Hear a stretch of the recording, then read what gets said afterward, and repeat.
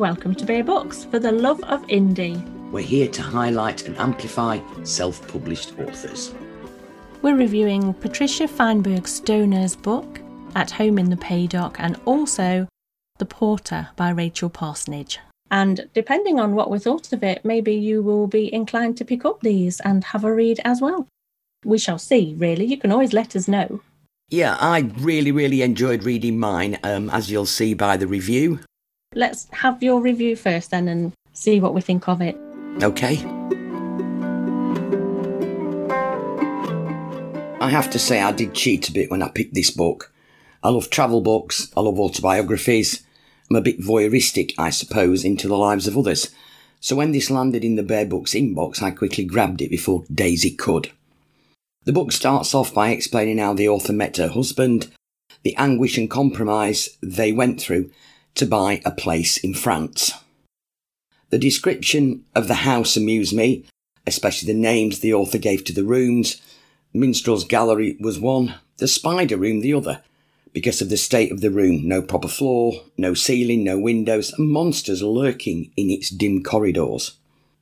The book goes on to tell the story of the move and the renovation of the house into a comfortable home with all the trials and tribulations of dealing with French red tape, contractors, and living in a village where there is a general mistrust of those from across the channel. I enjoyed the story very much. The author described the characters very well. The nuances of moving to a different country with different customs, a different outlook and pace of life. It was strange but slightly comforting to recognise some of the places that the author was describing, in no small part due to the fact that the 3 weeks every year I'm glued to the telly for the Tour de France, and some of the supermarkets mentioned were plastered all over the cycling team's kit. The book wasn't very long and left me wanting more, so I purchased the second book in the series and am now reading that one. Highly recommend it if you like a quirky look into the lives of others and don't mind struggling to pronounce in your head French place names.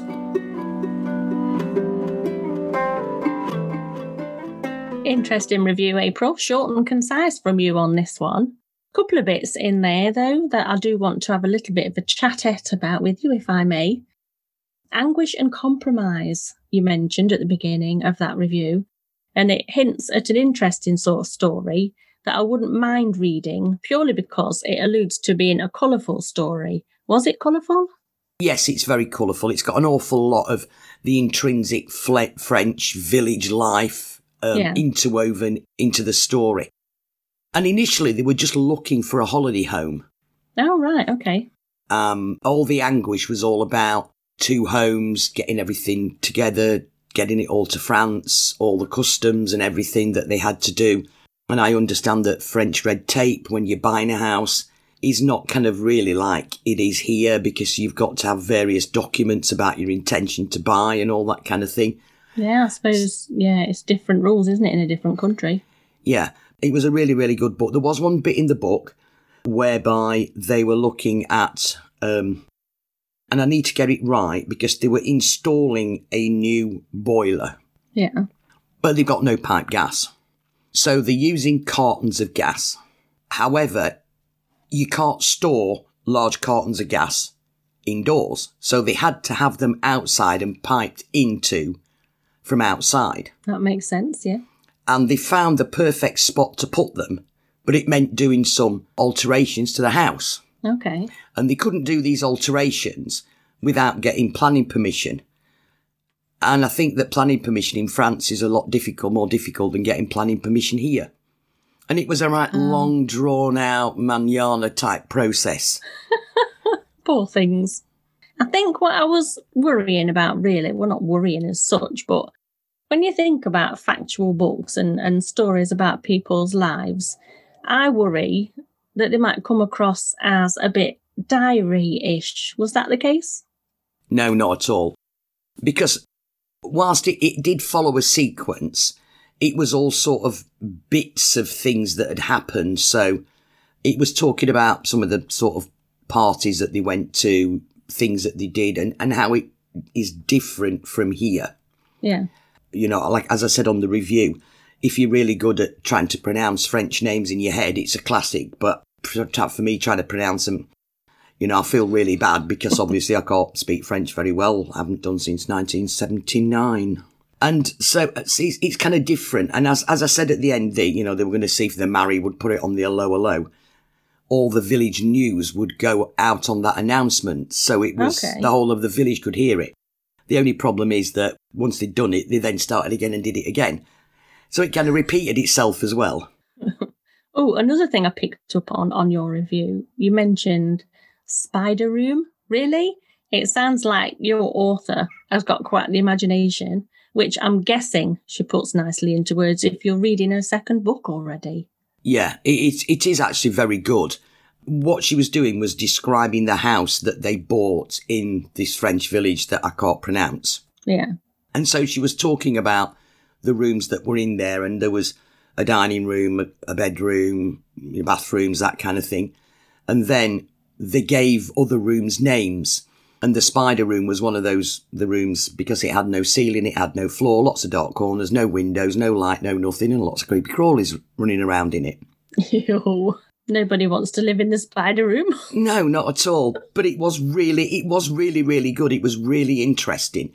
And it gave a really good descriptive view, I thought, of life in a French village. I think you should, I know you've prepared a reading and chosen a bit of the book so that we can get a little bit of a feel of it. So if you're happy, we'll have that next. Absolutely. And let me explain that the bit that I've chosen is from 2003. And I was in France in August, the first week in August of 2003. I must say, one of the prettiest places that I've ever been. It's a little village called Culliot, and it's absolutely beautiful. Oh. Picture postcard perfect. Let's have a listen then. 2 delicious hours passed. I was drowsing happily over my book on the terrace, reflecting smugly on my timely escape from the cafe, when I opened the kitchen door. Horror of horrors, I heard Patrick talking. He brought Simon home to continue with the conversation. I quickly pulled on a robe to cover my bikini and a smile to cover my fury and rushed into the kitchen. There stood himself, alone. Or, when I took a second look, not quite alone. In his arms was a small brown and white bundle, which he proceeded to place gently on the floor. The bundle stirred, got to its feet, and looked up at me with huge brown eyes. It wasn't quite a puppy, but it wasn't fully grown either. Obviously lost, bewildered and rather frightened, it cautiously began to explore the kitchen. She's a stray, Patrick explained. She came into the bar and Jean-Paul shooed her out again, but when I came outside she was still there running around in the road. Lucien, one of the village boys who adored dogs, said I'd better take her home or she would get run over. We'll keep her for tonight and take her to the animal shelter tomorrow. There was rather more to it than that, as I later discovered. Patrick is as soppy about dogs as anyone I know, and they adore him. He often says that they can see Mug tattooed on his forehead in dog speak, and for all I know, it's true. It seems that the little creature had taken one look at him, put her paws on his knee, gazed up at him adoringly with those big brown eyes, and that was that. Now, as I regularly explain to my friends, she's a French tart. She picked my husband up in a bar. Here I have to admit that I'm equally besotted with dogs. Himself and I had many a time discussed getting one, had mature and sensible discussions on the subject, and had come to the mature and sensible decision that as we were both working and travelling regularly, it wouldn't be fair to the animal or to us. We both felt strongly that taking on an animal is a major responsibility. But the heart wants what the heart wants, and so when himself said, "We'll keep her for tonight and take her to the animal shelter tomorrow," I should have realised that it wouldn't quite turn out like that. For a start, it was Friday, and the animal shelter wouldn't be open until Monday, so she was ours for the weekend. She was wearing a collar, though no tag, so we attached her to a piece of cord and set out onto the village in search of a lead and some dog food, before calling in at the Mary to announce her arrival. Perhaps Allo would summon up the little dog's owner. Over the next 2 days we began to get acquainted. I made the fatal mistake of giving her a name. "We'll call her Perdita because she was lost," I said, or Purdy for short. It was a joke, of course, or so I thought. Purdy quickly made herself at home. we soon learnt that she was feisty, demanding and affectionate, and immensely greedy. Anything we put in front of her, she ate. Anything we didn't put in front of her, if it was edible, she stole. Now, I sort of kind of really didn't want to read any more out about that, but really what happened was they didn't take Purdy to the animal shelter. They actually ended up with Purdy living with them themselves, and she became part of the story.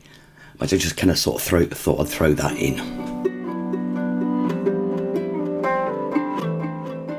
Brilliant, thank you.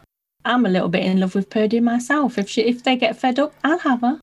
I'll tell you what I did like. I like the fact that your author refers to Patrick as himself. Yeah. And not by his name or anything. And that strikes me as a bit of an Irish habit.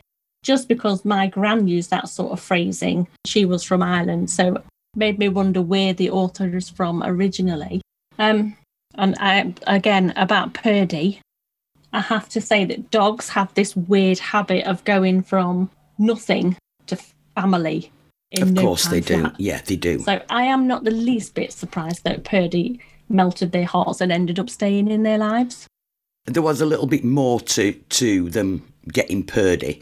Yeah. But I thought it would make my reading a bit long, because they actually did find the original owner of Purdy. And when the original owner came to pick Purdy up, Purdy cowered. And so they paid the original owner to go away, and they kept the dog. Oh, what a relief. Yeah. People like that shouldn't have dogs. No, they shouldn't. Not at all. I'd like to end this section of the podcast by just saying, from everything you've said and from your reading, I really like your author's turn of phrase. So if she turns her hand to fiction, I'm up for reading that. Okay, well, I've started on book 2, as we already know, so on to your book now. And we've gone really, I suppose, for the two ends of the moral spectrum, really, haven't we? Yes, I think we have, as it goes. I am reviewing Rachel Parsonage's book, and it's called The Porter. I won't tell you what it's about. I'll let you listen to the review first. Dave Williams is the hero of our story. He suddenly finds himself confronted with the demons of his past. Dave and his brother Ken were in care in the 1980s, subjected to a system totally unfit for purpose. When faced with one of the main perpetrators of the harm caused to them, Dave, unrecognisable in his protective equipment, finds revenge easy to execute. Initially, the thing that struck me as interesting about this story was the all-male protagonist-antagonist plot. Not that that is in itself unusual, quite the opposite. In fact, it's all too common. What was interesting was that it was written by a woman. It can't be easy to write from a perspective you've never experienced, was my first thought. Credit to Parsonage for that. On reading, the story is more about vague, generalised abuse and the emotional aftermath that would be relevant and equally traumatic for any gender. The Amazon description and prologue basically tells us the entire story along with the ending, so there are no surprises in this book, and it was a little bit repetitive, like the author was afraid her reader might miss some points if they weren't hammered home. On the one hand, I would say that the language and the writing style is on the basic side, but if a quick, easy read is what you want, then this will deliver. The main character, Dave, would easily have been in the same class as me at school. Not that we are from the same area, but I recognised the upbringing, saw it around me. There were some good solid references in there that made it relatable, sad and realistic. I liked Dave. He was essentially a diamond in the rough. Well, he started out that way. With his nan's guidance, he wanted to do the right things in life, and I definitely wasn't disappointed that Blackwell ended up back in prison, contrived or otherwise. Well done, Dave. Or well done, Rachel. What was disappointing was that well-earned retribution turned to unrealistic murder that just did not sit right with Dave's personality. The essence of this story is gritty and hard-hitting. To make that the takeaway feeling as you shut the book, it could have been quite a bit shorter and punchier. I'd definitely rethink that prologue, but in essence, I like it. listening to that review of that book kind of gave me a bit chills, to be honest, because I kind of was thinking the worst. 2 boys in care, retribution, things that happened to them, the harm caused were words I believe that you used. Yeah. And I really just thought the worst. Well, the worst did happen to a lot of the boys that were in the story. It was. They were certainly in danger. Yeah. The other thing that you mentioned as well was simplistic language that the book was written in. But I think that a book like this lends itself to being written pretty simply and straightforward and to the point. Do you think that's because the issues are so dark, you don't need the added stress of having to deflower the deflower? That's such the wrong word. Yeah, such the wrong word. Deflower in the language. Pop that, Jerry. Oh, my life. Yeah, I understand what you're saying there. That you don't have to wrap it up in a lot of description, because the description of the events themselves are hard-hitting enough to not warrant flowery stuff. And I think that if you were to put all that flower into it, which is what potentially gives the book a complex way of being written, you take away and you detract from the horror, the stark reality of what's happening in the book. One of the reasons I say it's a simple read is because the entire plot is available from the get-go, from reading the synopsis on Amazon where you can buy this one to the back of the book blurb. But the whole story is there. From reading the cover that Dave was the child that had the hard childhood, that is the same man that is now in the hospital in the face mask. There are no surprises. It's all up front. You don't have to think about anything. You know the entire story before you start. It's not often when we're doing the book reviews that I actually have a look at the book that you're reviewing. This time I went and had a look, and I think you only know what happened from the book, because you're saying you knew what happened from reading the synopsis, but I had no idea reading the synopsis, so maybe I'm a bit dim. No, you're not. Well, not when it comes to intelligence, you're not. Just life. Yeah, just life in general, really. Yeah. So you didn't then? I didn't get it. I mean, I knew that Dave, the little boy, something had happened to him and he were getting some retribution for that. Yeah. And I think that that's true of all books. There's always a thread that gives us a bit of a clue what's going to happen in the book. I'm absolutely not saying that a book that has an air of predictability about it is not worth reading. This is not the case at all. You've only got to compare it to real life, say. If you think about the fact that we, all of us, myself, April, and you listening to this, we all live the same life. It's very predictable. We're all born and learn and go to school, leave school, get jobs, fall in love, may or may not have families, and we all die. We know how our life is going to go. It's the journey that makes it rich. It's actually still worth a read, I would say. I actually quite liked it. I think it's worth a read from the bit that I've read. Anyway, are you going to do a reading for us? Yes, absolutely.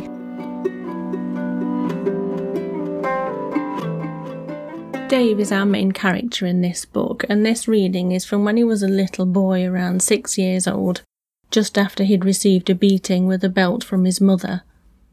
"Now get to bed," she'd screamed. Dave and Ken were more than happy to oblige. Dave tried to understand why she had just hit him with the belt, but he couldn't. She always told him not to lie, so he hadn't, and now that he had, he was in trouble. Dave and Ken could hear raised voices. "Think you can just turn up here, fresh out the nick, and think everything's okay?"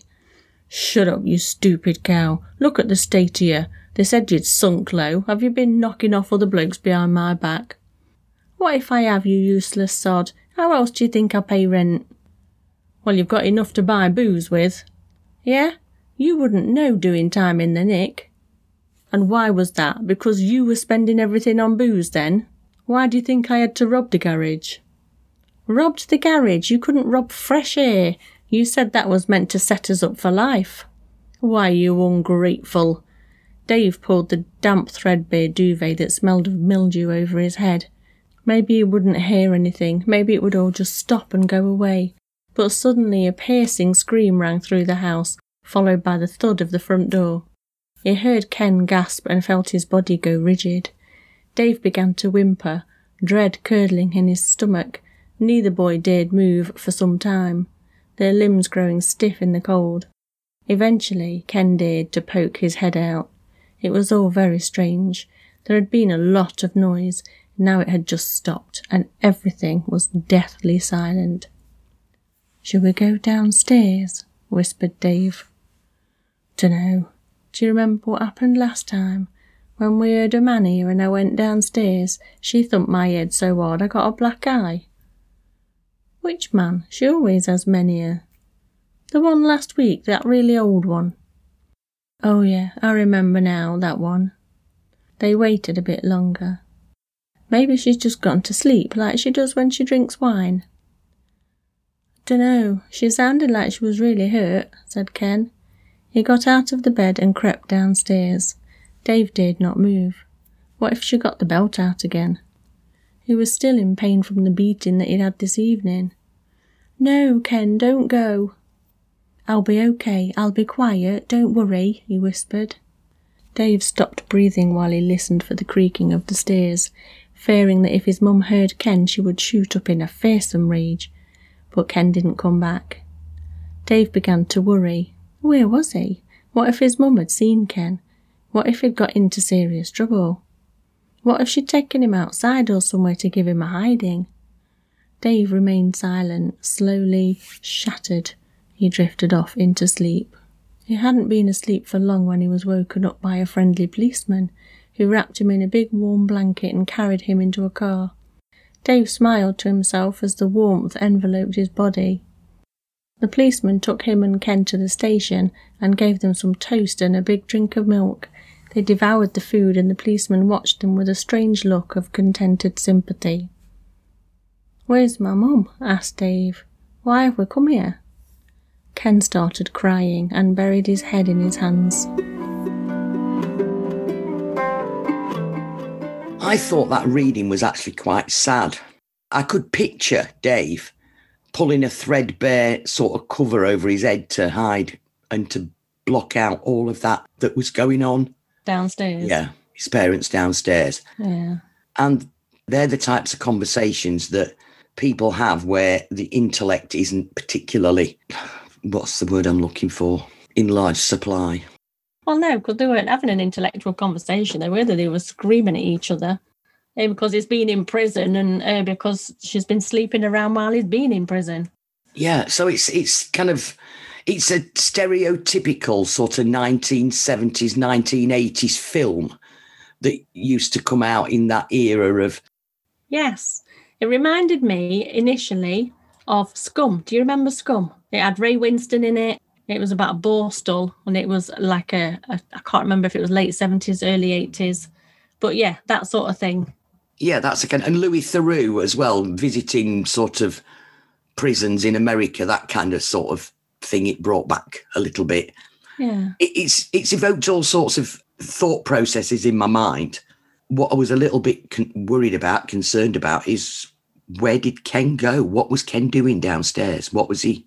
Ken went downstairs to see what the shouting was all about because they were little kids, little vulnerable kids.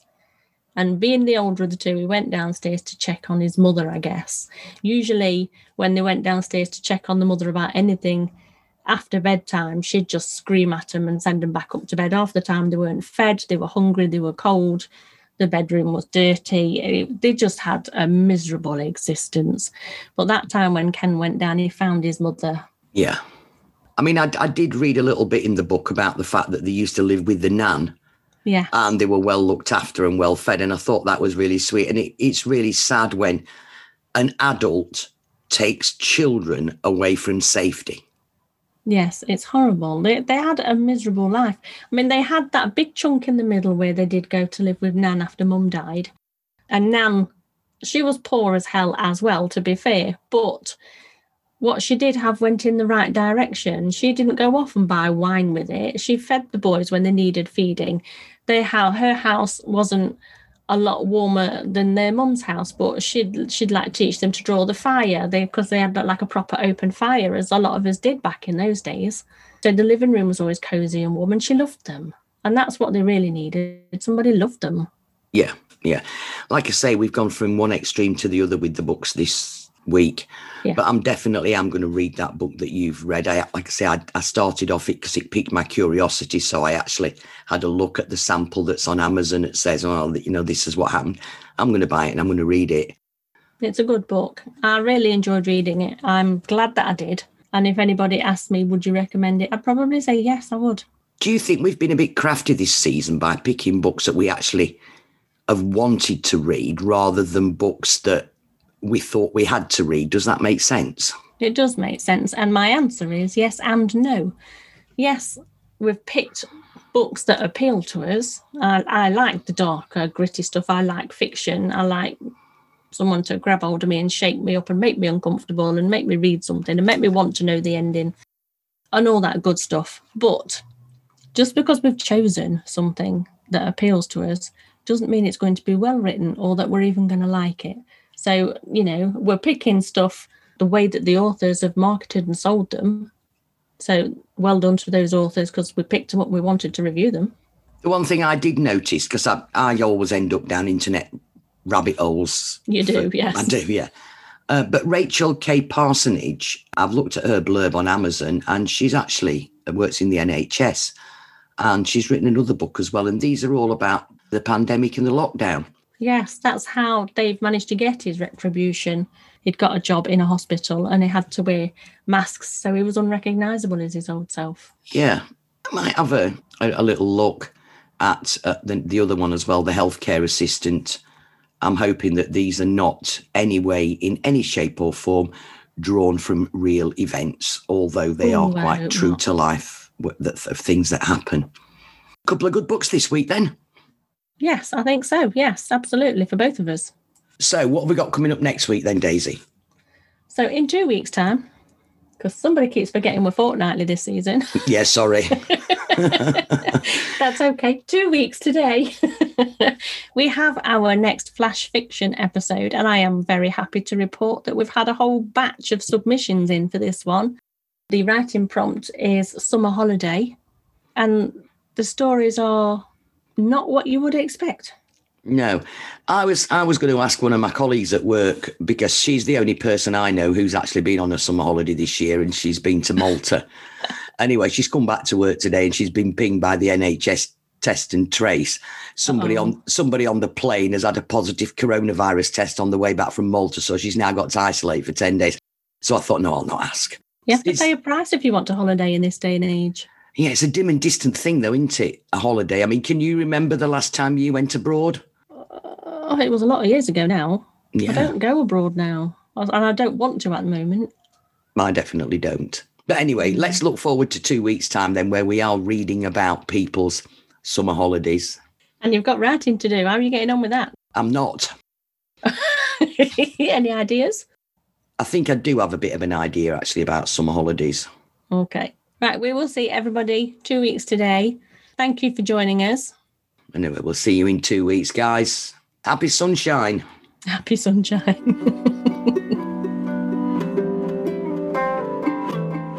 Thank you for joining us. Now you've had a listen, why not pop over and join us on Facebook, Instagram and Twitter. Or if you want to send in your stories, email us at submissions@bearbooks.co.uk.